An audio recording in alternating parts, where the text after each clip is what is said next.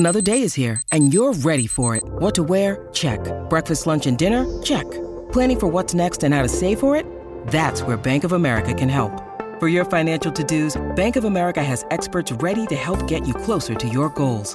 Get started at one of our local financial centers or 24/7 in our mobile banking app.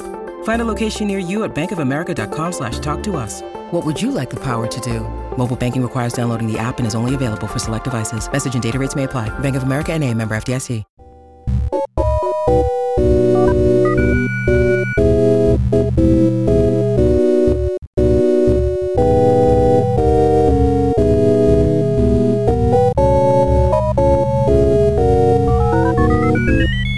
From Headstuff Studios in Dublin City, welcome to Mother Folklore, a podcast about words, Irish words, and words from Ireland. I'm Darach O'Shea. You might know me from such Twitter accounts as @TheIrish4. I'm joined today by Clodagh McGinley. Hello. How are you getting on today? I'm pretty good.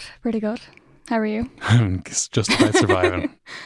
Clodagh has been kind enough to offer time today to talk about the difference between learning Irish in school and studying Irish at university.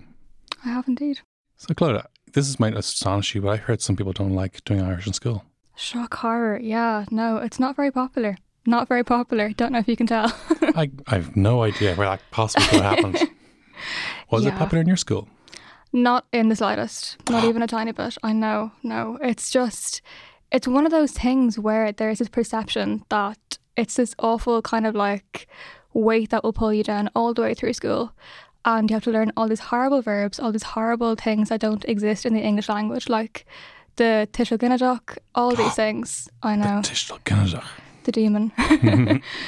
And yeah, it's not very popular. And I think that really does, it carries across the board all the way through primary and secondary school. It's funny though, because what I found, and I mean, I'm a bit older than you. I went to school in the 90s, probably when you were being born. 95. Yeah, exactly. So you were actually born after PEG was taken off the school syllabus. Okay, yeah. And I have generally found that whenever people are giving out about the Irish language in the media, they tend to be my age or older. They usually experience PEG in school. And also they didn't have the TG Cahir on when they're growing up. So I think even though it sounds like some of your classmates didn't actually appreciate some of these wonderful things, but they were spared PEG. They were, but we were also, I wouldn't say forced, but we were definitely, well, I guess we were forced actually to study on Trial and all of these things too, which are not necessarily bad works in and of themselves. I really enjoyed them, but they are still very heavy pieces of literature. And there's that assumption that once you hit 5th and 6th year, you'll be able to understand all these things and have a decent enough level of Irish and a decent enough level of fluency to be able to communicate your ideas and your thoughts about them effectively, and that just isn't the case, unfortunately. In general, though, I think there's much better response to Trial than certain other Irish language texts. I mean, it actually is it's not awful. Whereas we had a story when we were in school called An Dúchasach Dearnach, which is about it was a terrible rip-off of 1984. Okay, yeah. Except it was the idea that everyone was assigned a sort of a number at birth, and they had to only marry the person with the corresponding number, and everything was this hellish bureaucracy. That almost sounds like, Margaret Atwood, yes, Handmaid's Tale. It sounded a little bit like that. It wasn't nearly as insightful as Handmaid's Tale, not even close, or as gripping. But you survived. Then also, something that is very big now that didn't happen to me in school was Shrá Victor. Oh, yes, those lovely, lovely things. And they're always, the stories as well in them are always the most ridiculous things. Like, I mean... Tell us, for some of the older listeners, tell us what these are. A Shrá Victor, it's a picture set where you have to learn off a certain amount of captions or a certain kind of a plot line to each set of pictures. And the way it works is that you're kind of judged on your level of vocabulary, your level of fluency and everything else, and your ability to not read off a page, basically, which you're not allowed to do in the exam, obviously. But yeah, it's a pointless, it's devised to allow for more marks to be given in the exam, because the idea is that you learn it off before you go in and then recite it and you get X number of marks more. But to be honest, it doesn't work that way, because they're really bad stories a lot of the time, and there's no real incentive to actually learn it off. It's Sean trying to get his U2 tickets and things like that, is it? Yes, oh my God. And then Moira leaving her chip pan on after, like, she leaves the chip pan on, then goes to the disco and then comes back and lo and behold, the house is on fire. And it's just, I feel like that definitely was one, if I remember correctly. It's just, it doesn't exist in this day and age either. Imagine if that actually happened to you. Imagine if you were in a real life traffic. And I imagine that Moira was meant to be kind of around our age group, which would imply that she was, say, 17 plus, which would then imply that, you know, she might have been pre-drinking before said disco. Who puts on chips in the middle of pre-drinks and then goes out and, like, enjoys their night and comes back? Oven chips. It's oven chips you want to have for your pre-drinking. True. The classic music video Take On Me by a predicted traffic tour. They did. Come to think of it, actually, they did. That is a very good point. But Aha and Take On Me are far better. Yes, indeed. So tell me this now. What you obviously did wonderfully in Irish school and wonderfully enough to be accepted into the University of Dublin at Trinity College.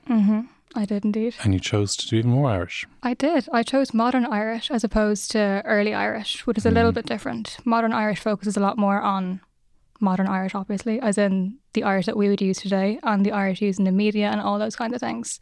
But yeah, no, to be fair, I would actually say that the Irish department in my college, in Trinity, were really, really good, and they tried to really modernise the course as it went on. So particularly in third year, we would have done things like translation of the Constitution, I think we did, maybe not the Constitution, but it was definitely kind of political texts. So say if you wanted to go on and work in the EU, that was very helpful, or things like that. And then there's a very active Cumann Gaelach in Trinity as well. So in that sense, there was a far more positive mindset in college, I think, in general, towards Irish, because it's much more about communication and less about really pernickety education.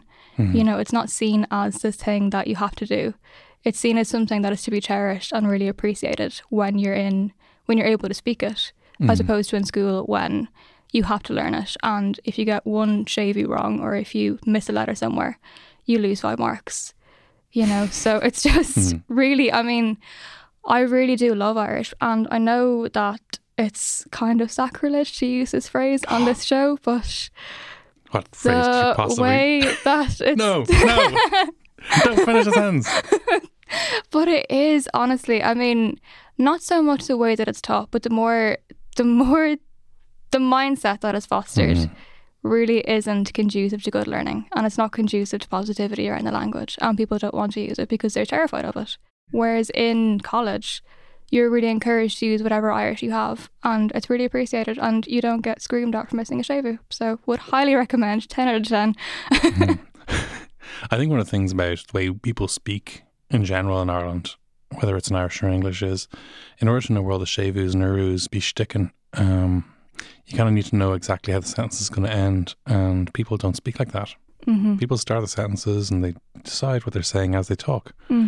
Which obviously isn't very conducive to correct shavu use.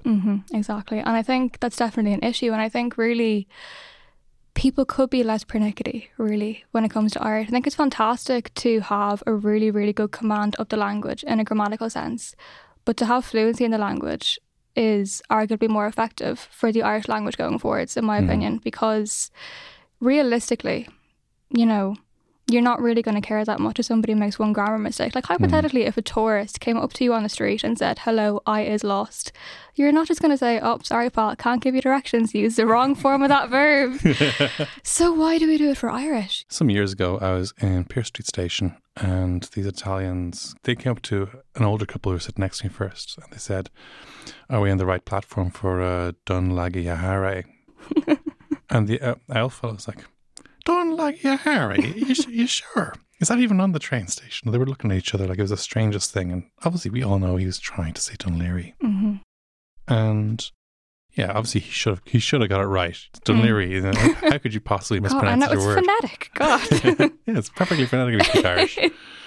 But I completely agree. It would be nice if, I'm sure you have, when using Irish on Twitter or other social networking forums, you may have found that some people have helpfully volunteered to correct your grammar, or Oh, yes, all the time. Or free of charge too. exactly. It's fantastic. Join Twitter, everybody. But I think there's definitely, I don't know, without meaning to sound too kind of derogatory, there is a particular kind of Gaeilgeoir who is obsessed with perfection in the language and believes that perfection holds the key to good communication. And ultimately, that isn't true.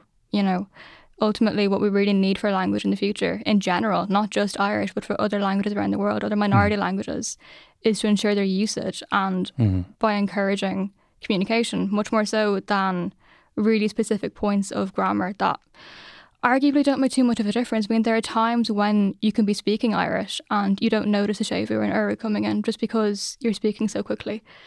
But it's definitely an issue, I think. And it doesn't occur so much in universities, which is fantastic. But by then it's too late because people have already given up on Irish when they come to secondary school. So it's a shame. That is a shame. Tell us more about when you decided you're doing Irish, you go on to Trinity, you sit down in that class the first time, maybe someone speaks Irish to you. What was that like in terms of when did you realise it's completely different to from school? I think it was really when we would converse in Irish in class and it wasn't seen as a weird thing. Or at certain Common Gaelic events, I only went to a few, like I wasn't too involved, but like at certain events, everybody would be speaking through Irish and it was completely normal. And there wouldn't be, it wouldn't be perfect Irish, but it would be very fluent Irish, if that makes sense. Yeah.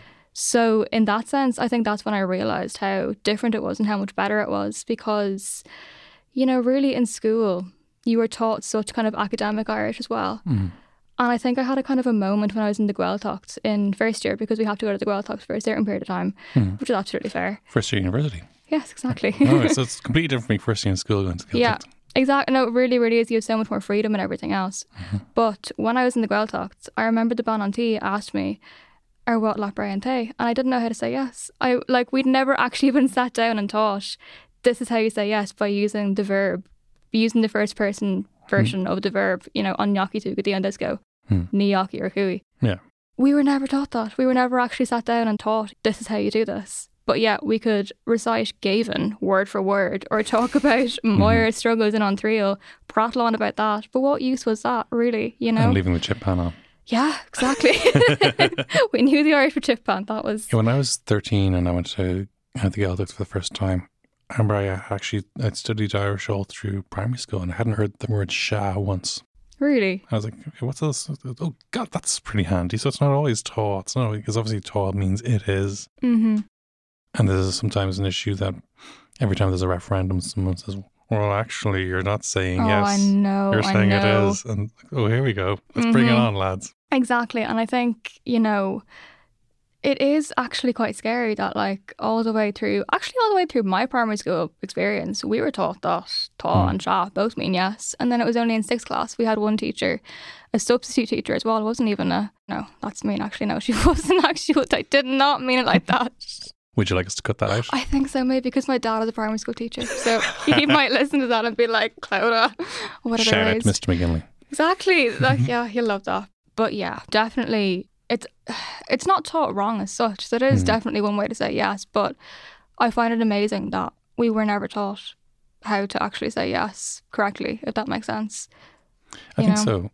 Yeah, I can see that because there's definitely oversights. And I think the big thing for me is that people want the Irish syllabus to be different things. Mm-hmm. And those different things contradict each other. They're rival products. As we say in economics, they can get one more when you get less of the other. If I could wave a magic wand, I'd have Irish as 2 or possibly 3 subjects in the leaving. You can choose which kind of Irish you want to study, whether you want to do lots of poetry, mythology, or whether you want to do something like civics, where you're dealing with government services or government agencies through the Irish language, or maybe something else that's almost like classical studies type module. And then people could decide what kind of Irish they found most bearable or most thrilling, and possibly even do 2. And maybe that would be better than just trying to get one syllabus that suits everybody. That would be a hell of a lot more effective. It really, really would. And I think as well that, when it comes to things like literature and poetry, poetry is a part of literature, obviously. Mm-hmm. But when it comes to stuff like that, even through English, they're not always the popular choices. And a lot of the time they're not, because nowadays they're kind of, I suppose, they're not really encouraged in terms of finding a job in the future and everything else. You know, STEM subjects are far more encouraged. So I think if Irish was made relevant again through what you were saying, by being able to choose how you learn it and what you learn it for, it would be a far bigger incentive to really try with Irish, because there is so much to be said for having fluent Irish. There's so much that you can do within, you know, within the EU, within Ireland itself, and there is a major lack of fluent Irish speakers to do all that. So, you know, there is, and there's definitely gaps there. And the Brussels Gaeltacht, I'm hoping to do interview some of those lads soon, because it's very, and they're all very into speaking Irish all the time, because I think one of the things about minority languages in general, the ones that seem to do quite well or holding their own, not that, in fairness, Irish is actually one of the ones that's doing quite well, but in other places, there's, like, say in Flemish, it's not one language it's competing with, it's possibly competing with two languages, and because of that, there's situations when it's the easiest thing to speak. And obviously that's most people who speak Irish also speak English. It's rare enough you can have two Irish speakers, one of whom doesn't have very good English. Yeah, no, English is definitely the lingua franca among most people. We'll be right back after this message. Words to That Effect is a literary podcast of the intriguing, the curious, and the unexplored. The show's about culture, history, science, and more, but it's all linked together with literature. Basically, I try to answer the sort of questions you probably didn't know you had, like, why do aliens always land in New York and never in Dublin? Why did the creator of Sherlock Holmes, the most rational detective of them all, believe in fairies and ghosts? Where do zombies come from, and why have they taken over popular culture? If these are the questions you now desperately need the answers to, excellent. Words to That Effect is for you. The show is the latest addition to the Head Stuff Podcast Network. Episodes are out every fortnight, and you can listen wherever you get your podcasts. Follow the show on Twitter, Facebook, and at wttepodcast.com. Enjoy the show. Claude, tell me a piece of writing or literature that you've discovered in university that you never would have come across in school as a piece of Irish that really opened your mind to things, or that just even delighted you. It'd probably be something like Curtin Van Eyck or something. Oh, Curtin Van Eyck. I wouldn't say it delighted me as such, but it was definitely interesting just to see how, you know, how many different facets there are to Irish literature, because I mean that's quite comical, you know, and it's somewhat satirical, I suppose, in a way, you know. It is, and even though it clearly references the Aisling genre, you don't need to be very familiar with that genre to actually fully appreciate it, enjoy it. It stands up very well on its own. It's a shame Merriman didn't give us many more works like that. I know, yeah. No, it is. It's definitely worth reading, and I think... So for those of us at home who may not be familiar with this work, can you give us a quick overview? Curtin Van Eyck, as you said, it's a kind of a poem in the Aisling form, and it's about this bachelor who... He has this dream, basically, where he's being held on trial, I suppose, at this kind of court. And it's quite a feminist poem, I suppose, because it is very much in favour of women who can't find a man to marry or men who won't settle down. And at the end of the poem, he's pulled away, basically, by this kind of hag, I guess, of a woman. That's it's the only English translation I can think of in my head. And then he wakes up and realises it was all a dream and everything else. But it is very much in favour of women, and it's a commentary of that whole era and how society was at that time, I suppose. But I would definitely recommend reading it, even if you read it alongside the English translation. It's entertaining. I mean, I actually laughed at parts of it. So laughing out loud in university. Lol, yes. And the Irish for LOL is Gorsard, GOA. And before we wrap up, Clodagh, would you like to tell us your favourite and least favourite Irish word? I'm not sure if I can think of one Irish word, but one of my favourite Irish phrases is "Macheoldich," which is a way of saying I love you. And I think that's a really gorgeous expression. I think it's very, very specific to the Irish language, I think. You know, you would not get that kind of, I suppose, in a way, visceral phrase. You know, it's a mixture of all those different senses and everything in 3 words. And I think that's really incredible. It is, and it's obviously the combination of syllables as well as my music to you almost. And it's beautiful. Exactly. And do you have a least favourite? My least favourite?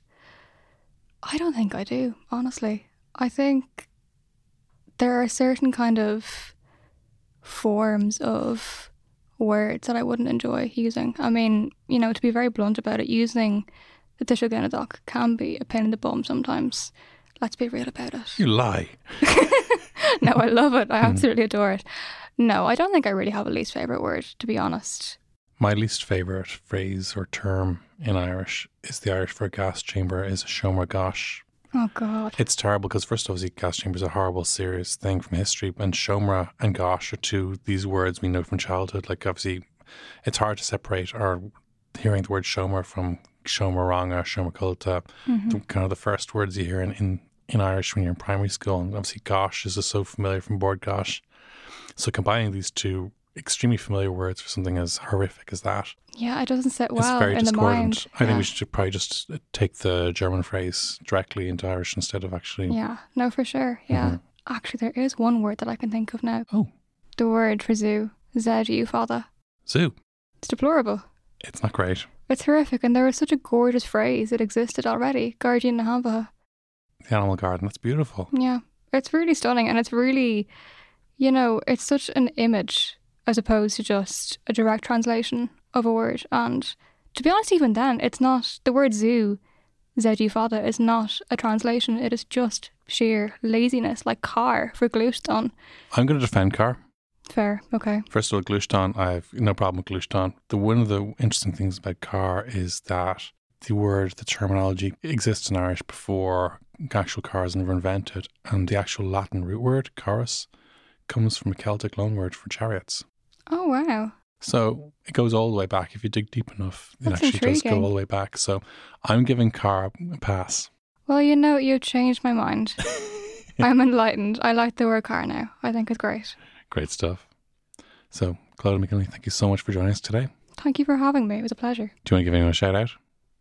My dad, Mr. McGinley, obviously, because we were talking about teachers. I give my mom a shout out as well because she'll be upset if I don't. Hello, Mr. and Mrs. McGinley. Thank you for listening. Miss Birmingham. Oh, Miss Birmingham. Yeah. Hello, Maiden Mr. name. McGinley and Miss Birmingham. Thank you both very much for listening. Thank you.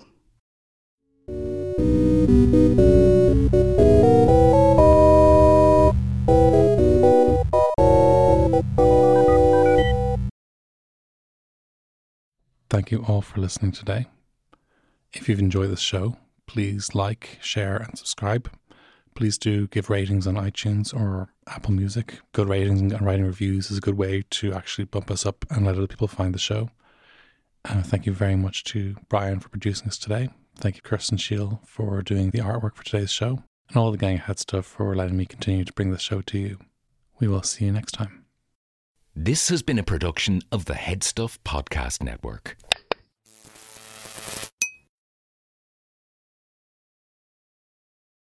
In beautiful downtown Dublin.